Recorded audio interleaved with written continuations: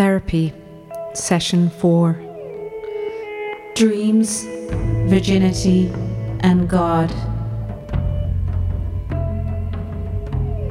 In this week's podcast, we're going to do some delving into dreams and maybe some recurring nightmares.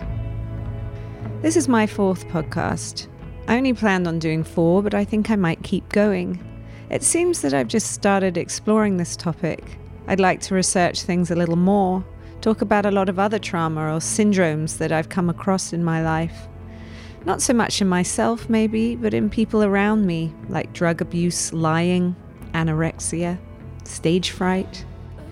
But every time I talk to a therapist, it seems like they turn the tables around. It looks like it always comes back to your childhood, that when you have a bad moment as a young person, there's a particular unconscious choice that is made, and that bad moment is locked in a place that's harder to reach or reason with.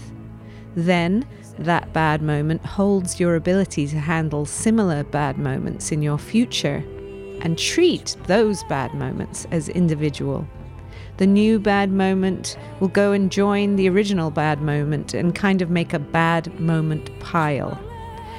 When I talked to Jason, the therapist in the last session, he implied that I'd suffered abuse from a parent figure in my life. I hope I got that right. That's why an important awakening moment as a youngster, like finding out that there are bad people in the world, instead of being able to handle that moment, I shot that moment straight to my pile. It was an overwhelming feeling instead of somebody else's Tuesday, as Laurel said, the therapist in session 2, because maybe I was already very sensitive because of some trauma or other that happened before that.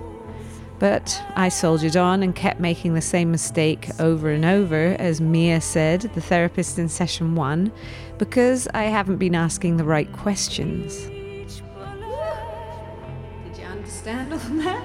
That was a lot. I know that my mum and dad were good people and didn't knowingly harm me. No physical abuse there. But I did grow up in absolute chaos. Loads of people coming in and out of our lives. My childhood was amazing, brilliant, and awful, all at the same time. So let me think. I used to have a recurring nightmare as a child. It would happen fairly regularly. I'd feel like I was entering a whole new place in my brain. The blackness behind my eyes would turn a different color. It would only go this color for this particular dream, and I'd consciously think, oh no, I don't want to go there. It was a really bad feeling. In the dream, I'd always walk away from my house and walk to Gwendolyn Avenue, about 2 roads over, where there were some flats. This is where it gets foggy. I think I remember that's where a friend of my mother's lived. But that's it. I had this nightmare over and over when I was small.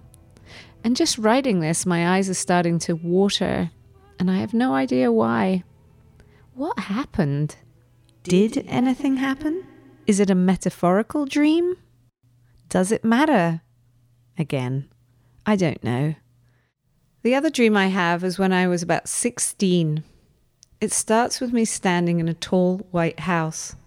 I need to get out.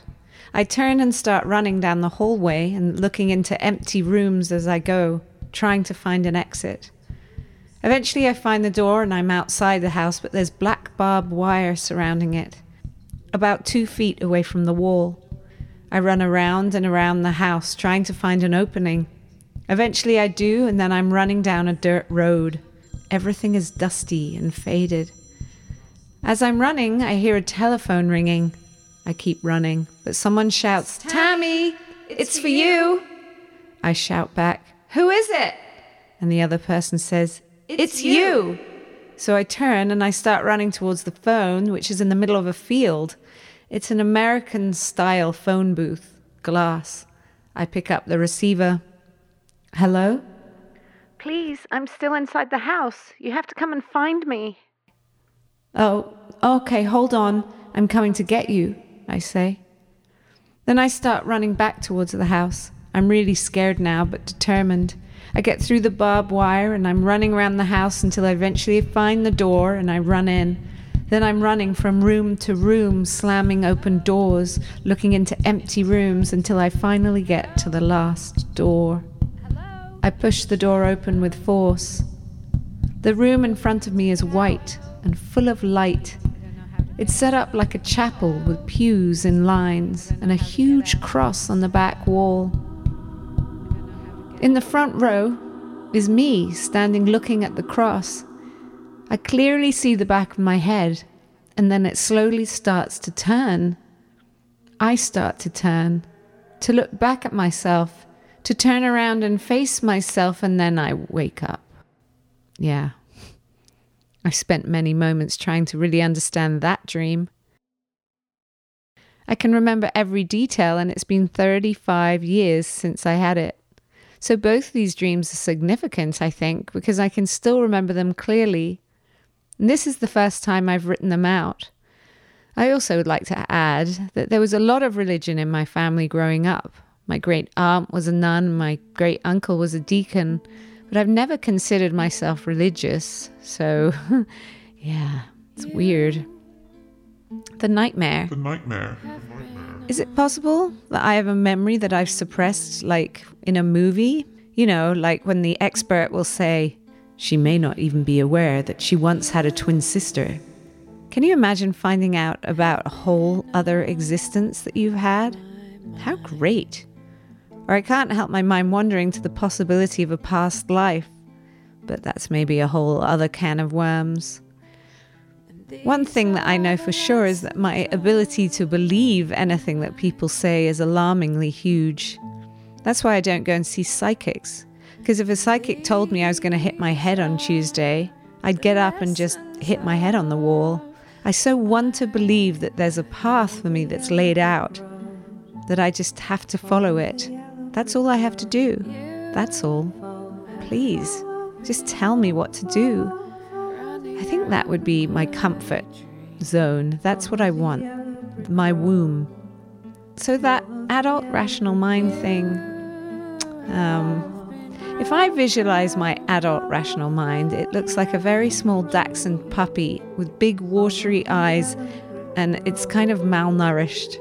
Okay, that was fun. Let's do more. What else can I visualize? My creative self looks like a warrior with a sword and knives, and he's smiling. Yes, he. That's weird. When I visualize my love self, I see a heart being pounded into the pavement, and the puppy's watching. And when I visualize my child self, I see the front of that Tears for Fears album cover, The Hurting. Oh, that's sad. When I visualize my mother self, I see my son's big happy smile, the absolute clear contact he has in his eyes. And I feel myself smile. So that's good. I remember saying to my mum, oh God, I was such a miserable child. And she said, no, you weren't. You were always laughing and smiling. That was a good moment for me. Maybe it was my inner voice I was hearing, not what others were seeing. Outwardly, we all seem fine, but inside we're all a seething pile of unrequited moments. Anyway, enough. Enough about me. But you see, this is what the therapy is doing, actually making me try and get in there. Try and find all this, like, what is going on? I had a lot more that I'd written that I was going to rant on, but I think I'm going to leave it here. I'm going to send this to the fourth therapist and see what she thinks. So, these are the lessons of my life.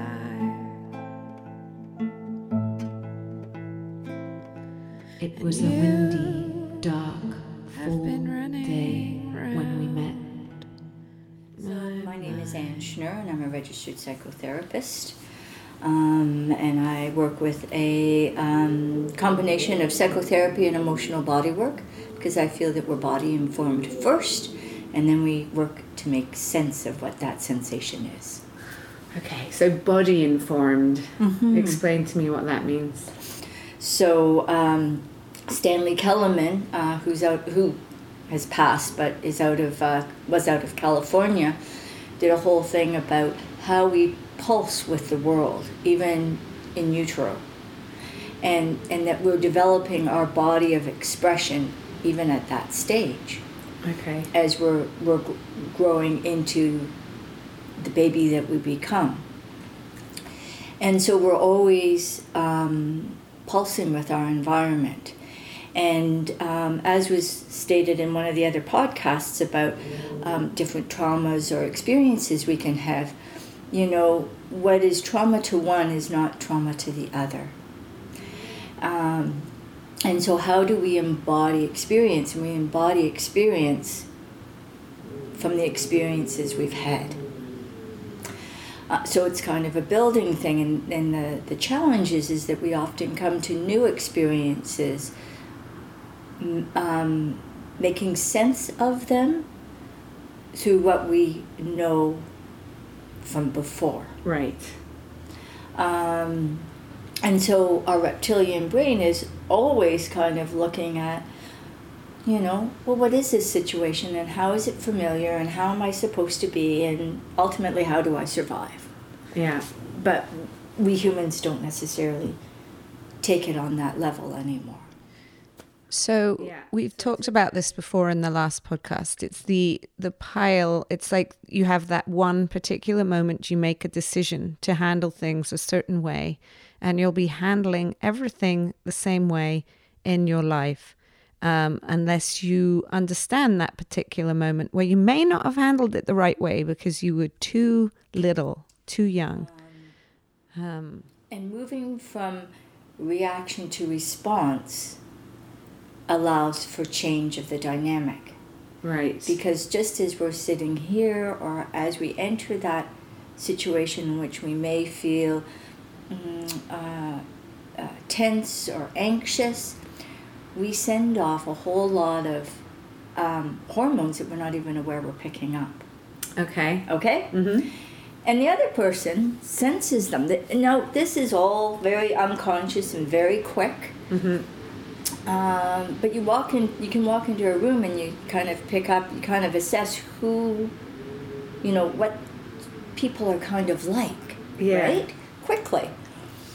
And so if we've started to have difficulty, we may come back to that relationship expecting difficulty. Okay.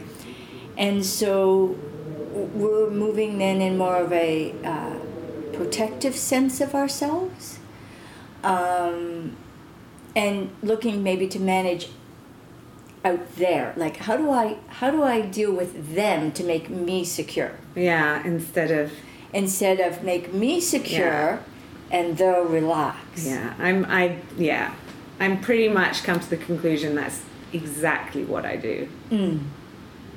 You when you say exactly what you do, which one do you do? Well, I think I do that. I mean, just to talk about that last sentence, I do sort of look at people and go, why are you making me feel insecure? Right. You know, why is this relationship not working? And I look at them and I don't look at why am I not feeling secure? Like, what is it? You know, it's my insecurity. It's not them. Right. Right. And so if we can come back, and so that this is really what I work with a lot, is catching that in the moment, because fight and flight is so quick. Okay, yeah. Right? And there's subtle difference between anxiety and excitement. Okay. It's a fine line. Right. Right? So I work with broad strokes.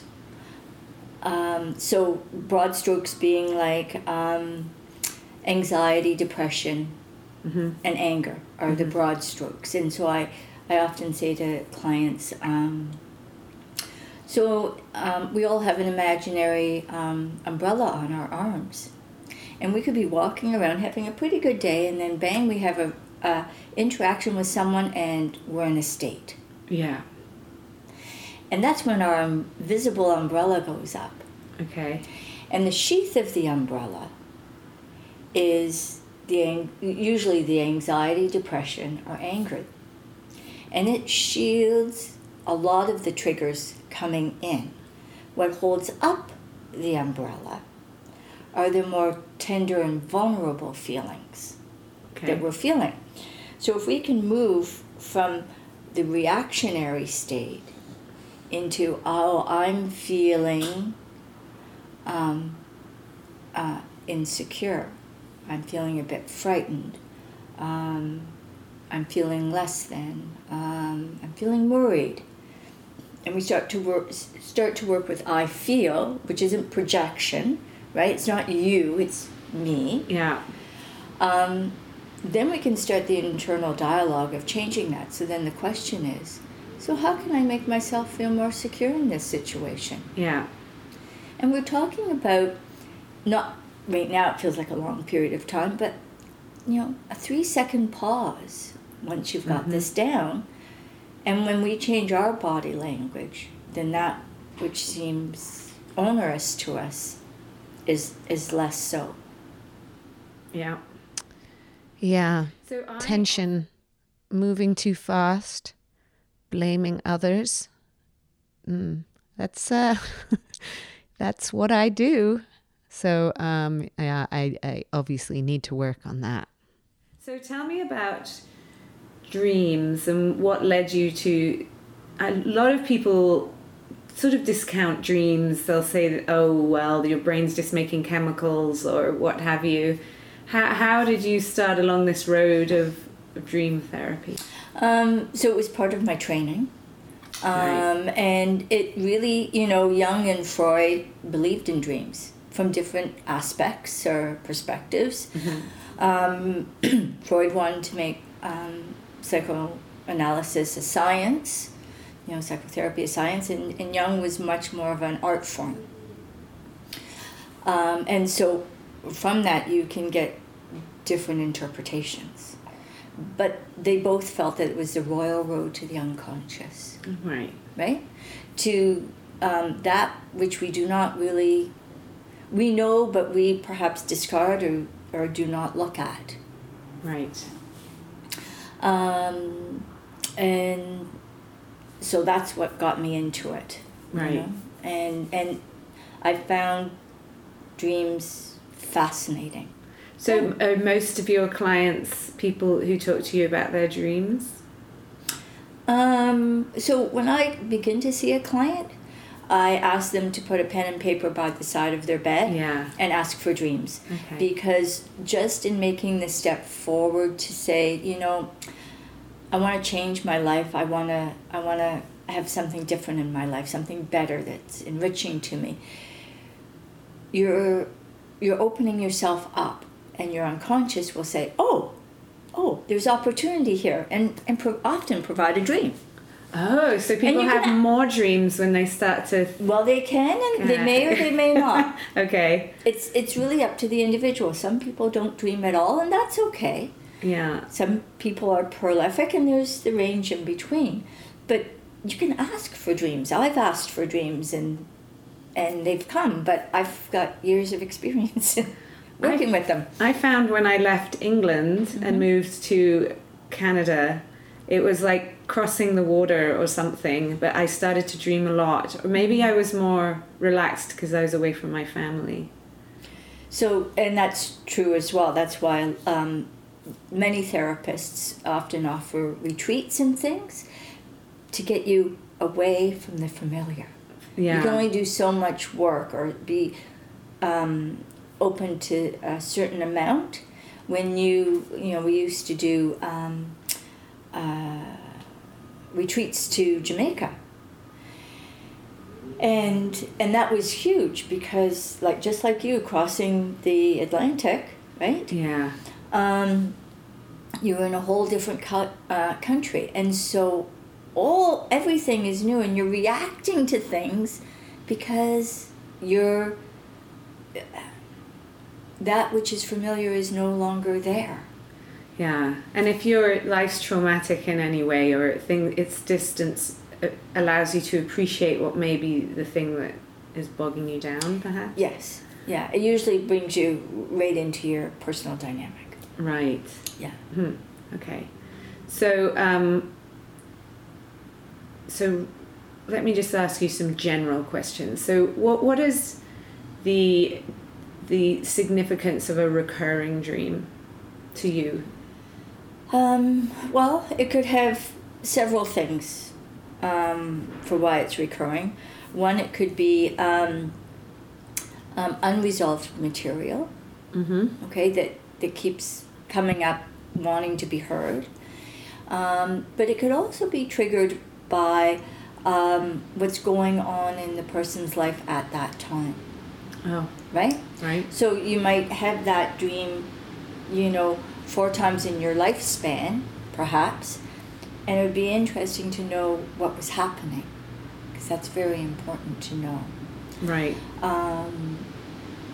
And dreams pull on myth and fairy tale and symbolism a lot. So. Yeah.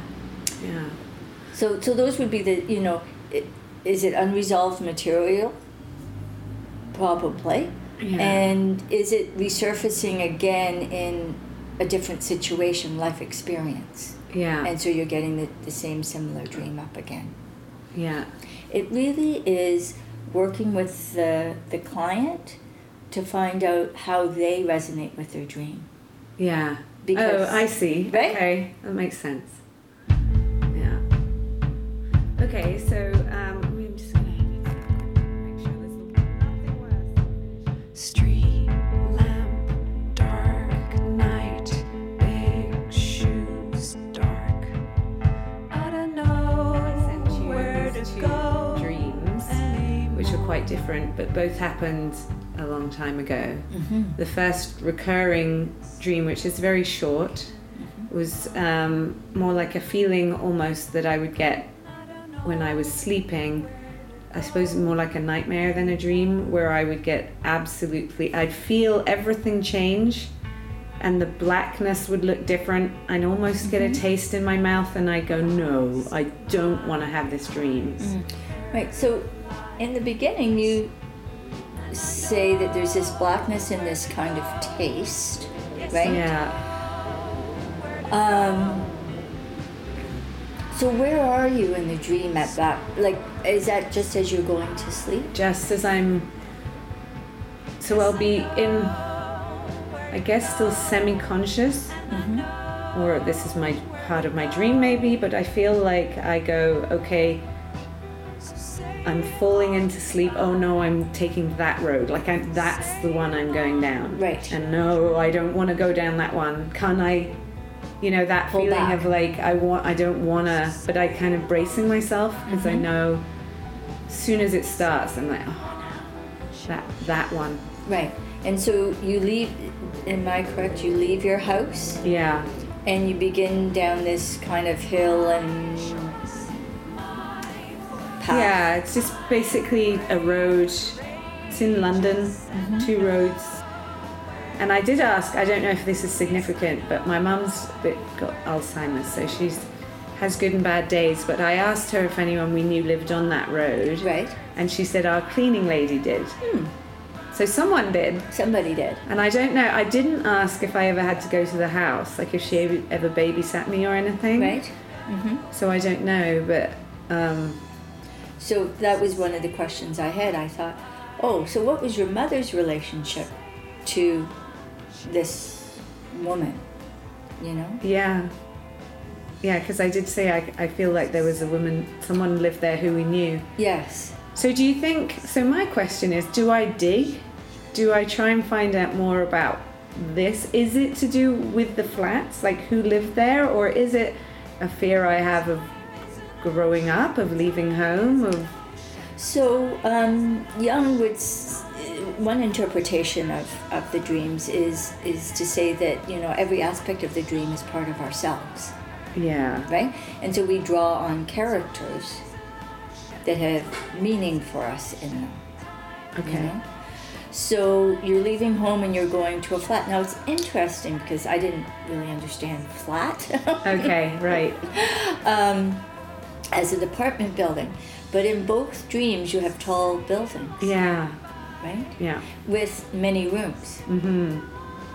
And which can be learning about ourselves or discovering something, becoming aware. And so you have a bit of a journey. So you're leaving one area and you're going to another. And so knowing what kind of relationship that is with your mother would be kind of important to know. How you felt as a child around this woman, because it sounded like a friendship in the piece, like with your mother and this woman. Yeah.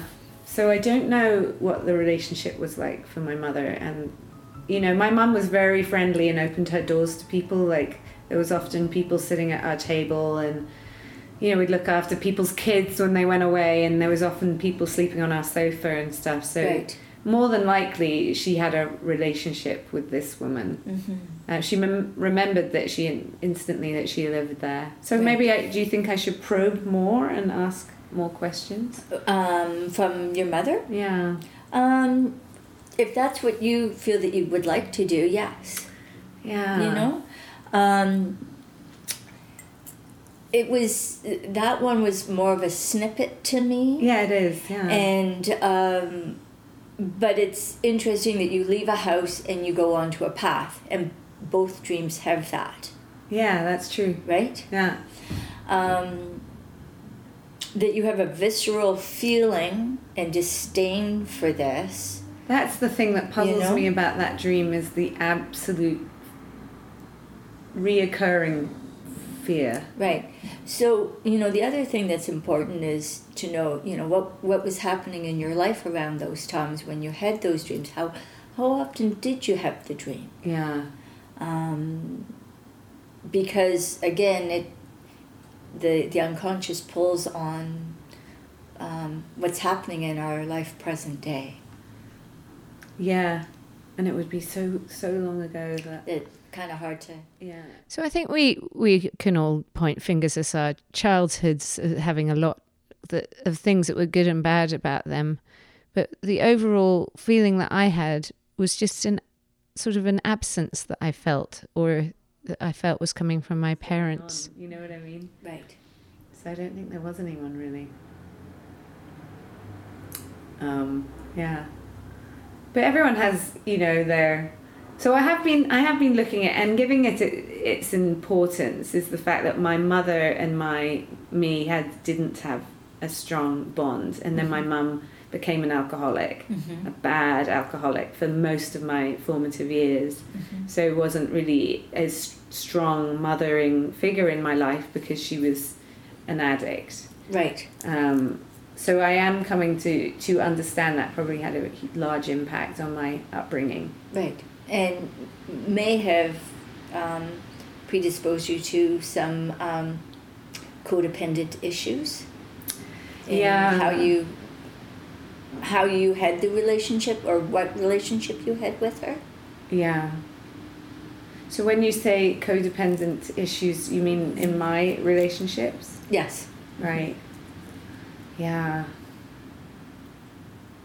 Yeah. I think I've made a lot of mistakes because I've always felt this huge need to be looked after. Mm. Right. So you're always looking, in a way, from that statement, I would say that you're looking for mom. Maybe. Yeah. So I look for that in men, I think. I sort of, because I find it, I just want someone to come along and scoop me up and hold me in their arms. You say that in your piece. You say, there's a path, just like, have somebody tell me what to do and I'll just do it. Yeah. Right? Yeah. So the long relationship I had was with quite a strong man who sort of was that.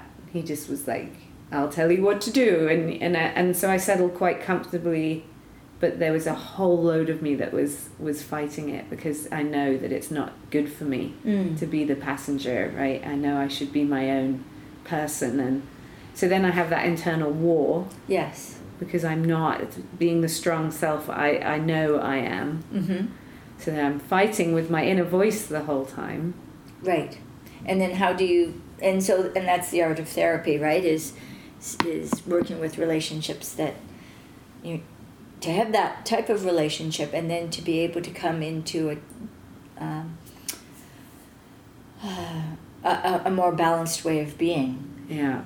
Where you could have more expression and more whatever, where you weren't just kind of along for the ride, as it were. Yeah. You know, and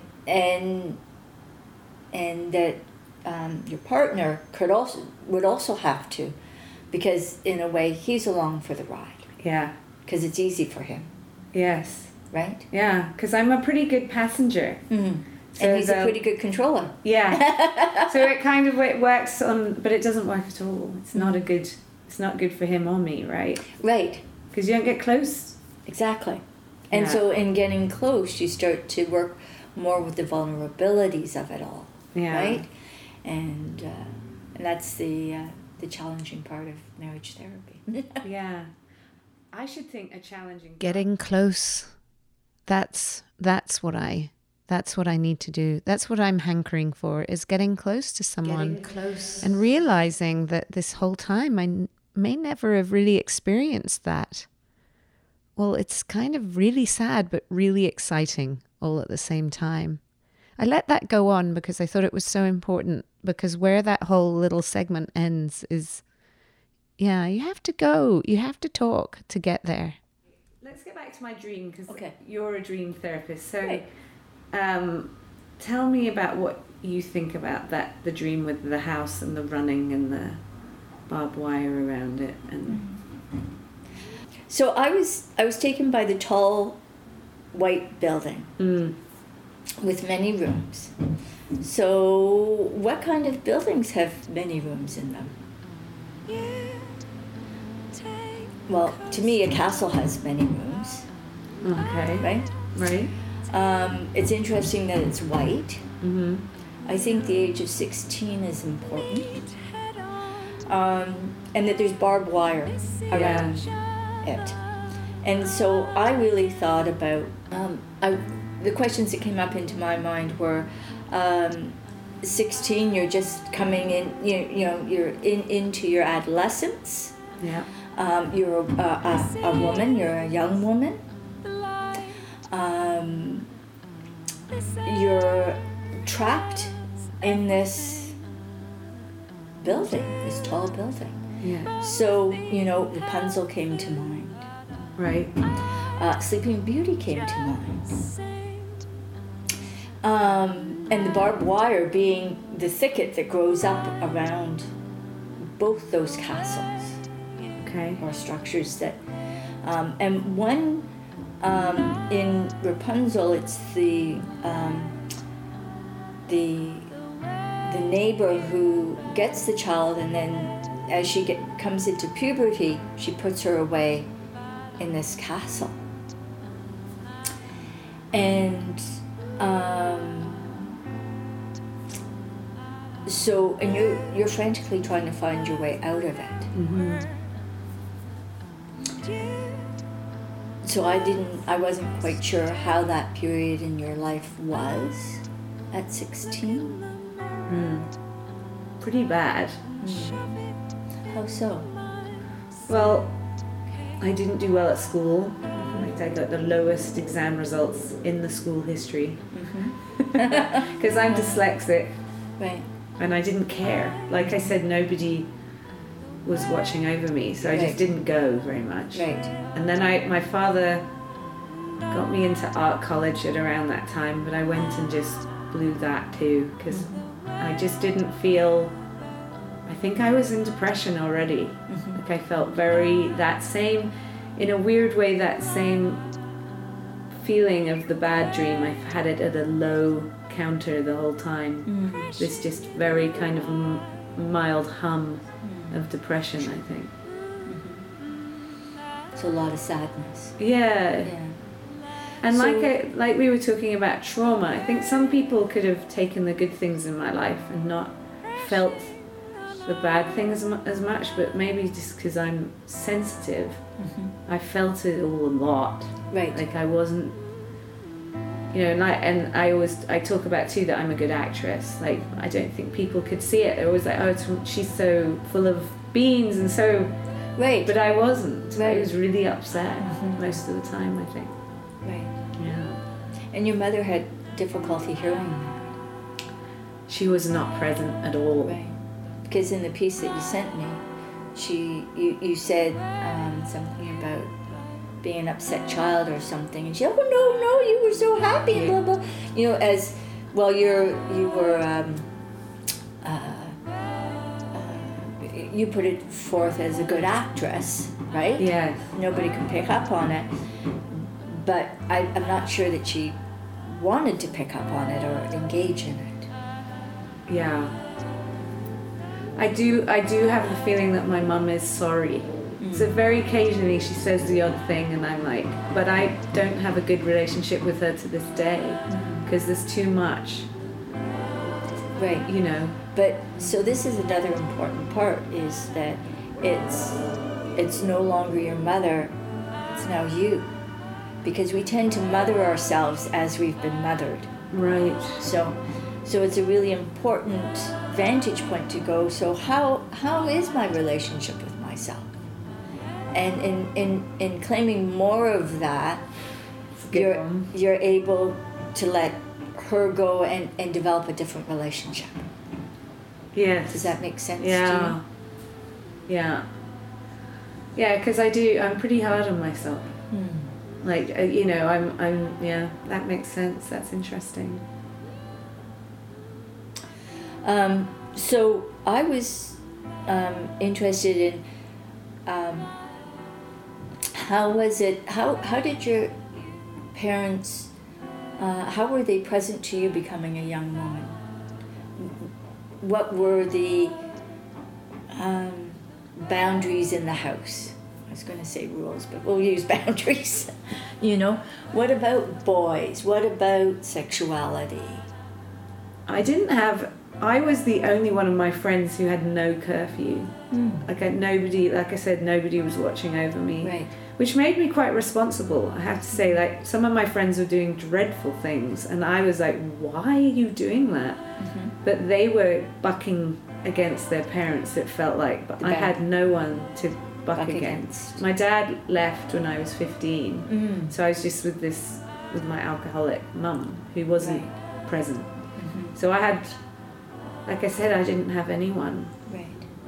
My sister was also out of control, so yeah, I don't know, I was just looking after myself. And I've always felt that I would meet Prince Charming, see, and he would take me away and look after everything. Right.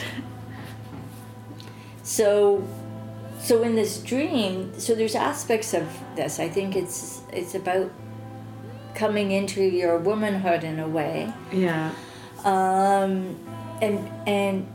But also this, how you separated from yourself somehow. Yeah. Because part of you leaves and isn't aware that you've left an aspect of yourself back there. Yeah. And when you finally get out of the tall white building, which white might symbolize some purity, okay, you know, and then you've got like this surround of barbed wire that you have to get through, which could be quite thorny. Yeah. Right? And you get through, and then it's maybe not what you expect, because it's a dirt road. Yeah. It's very barren. Yeah. And I think that there is that fear of what lies beyond, you know, the palace wall, if you will. Right. You know? And so you start trudging along it, and then you get this call. Yeah.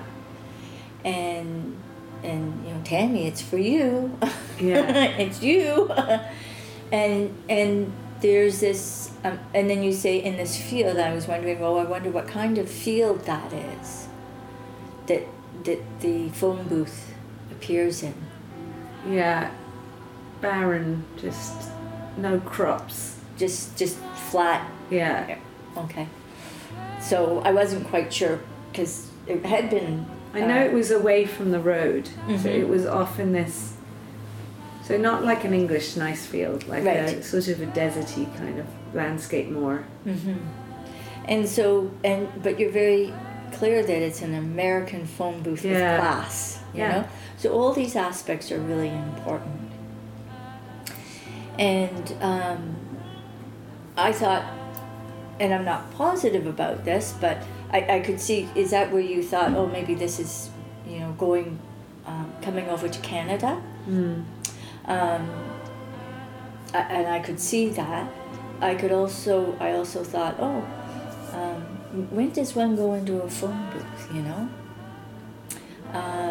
Well, it's one way of connection, but often phone booths are used for transporting. Like in movies, you can transport out of something, or you can change. Superman. Oh, interesting. Clark Kent goes in, changes into Superman, right? Right. And somewhere in all of that, you answer the call to yourself to go to make the journey back, to go back into the tall white house. Like, you have to get through the bramble, and you have to go into this house with many, many rooms. You're looking for a way out initially. But I'm not sure if you're aware if there's anything in those rooms on your way out or coming back in. No, I'm looking into the rooms and they're empty. Empty. And I'm looking for me. Right. And then you come to this one that has a big heavy door on it. Yeah. Right? Which, were the other doors that you had to open heavy?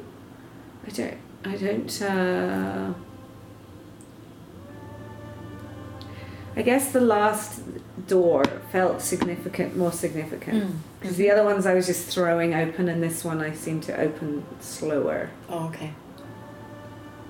Bit misty though, that kind of detail. Right. I do remember that just opening it and being very aware that this was a very different room. With a huge cross in it. And so it made me think, well, was there religious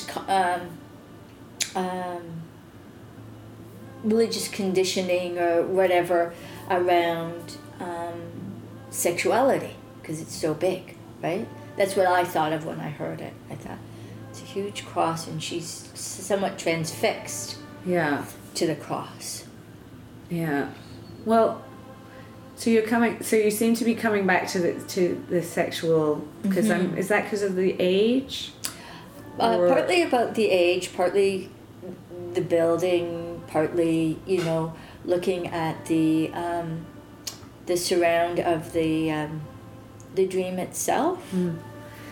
I wonder.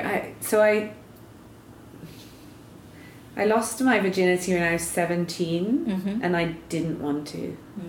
And it wasn't. I was with my boyfriend, and there was nothing bad about it. I just felt such pressure because all my friends were having sex. And I was like, oh, I better do it. Right. But I really didn't want to. I wanted to have the fairy tale that that my whole life I'd had this fairy tale put in front of me of this being swept away. Right. And I wanted to be swept away. And but this happened in his bedroom, and it was just not romantic. It was just kind of awkward and didn't feel great. It wasn't anything that it was meant to be. A letdown, let's just say it how it is. And I felt I didn't feel good after. I just was like, oh. And I think a lot of women, sex is not good for a while. When you first have it, you're like, what is all that about then? Yes. Yeah.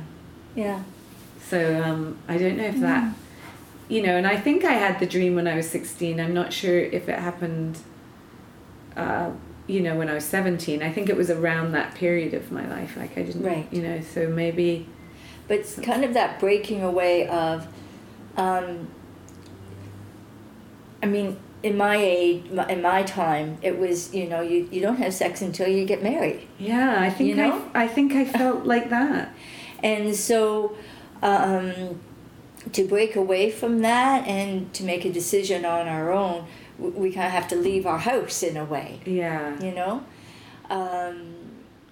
Yeah. So right. I know this is getting heavy and it's kind of going, it's a long podcast, but I feel like this is very interesting that, when I lost my virginity, I kind of let myself down because I didn't want to. So I separated.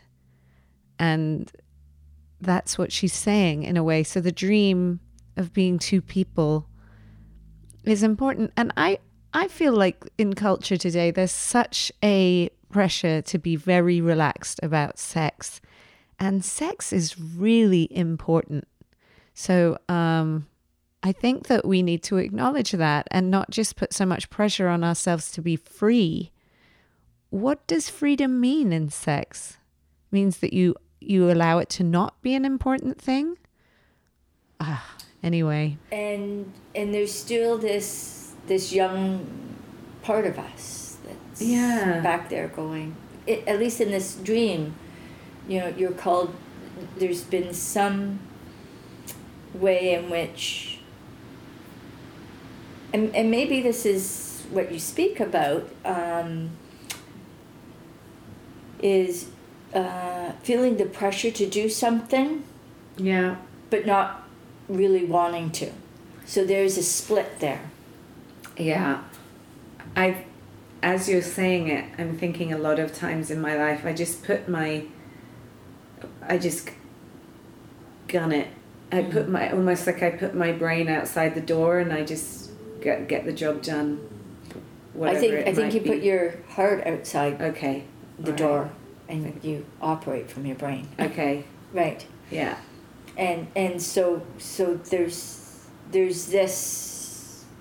aspects of this in the dream where there's a separation, but you're called back to that you've left the small child in a way. Yeah.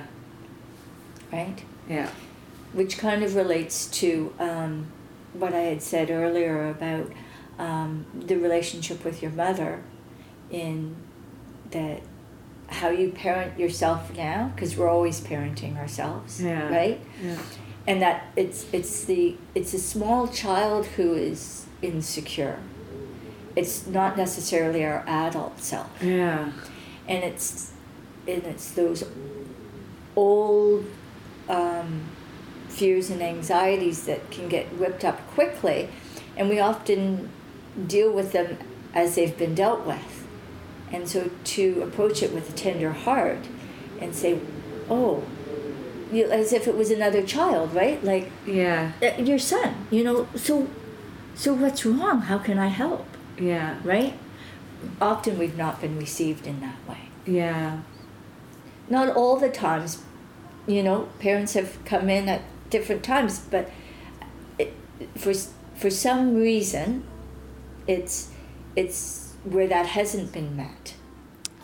So a large part of me is looking inside of myself and realizing that your childhood and your teenage years are very, very important, and we have to really, really try with our teenagers, our children, to make sure that they're okay,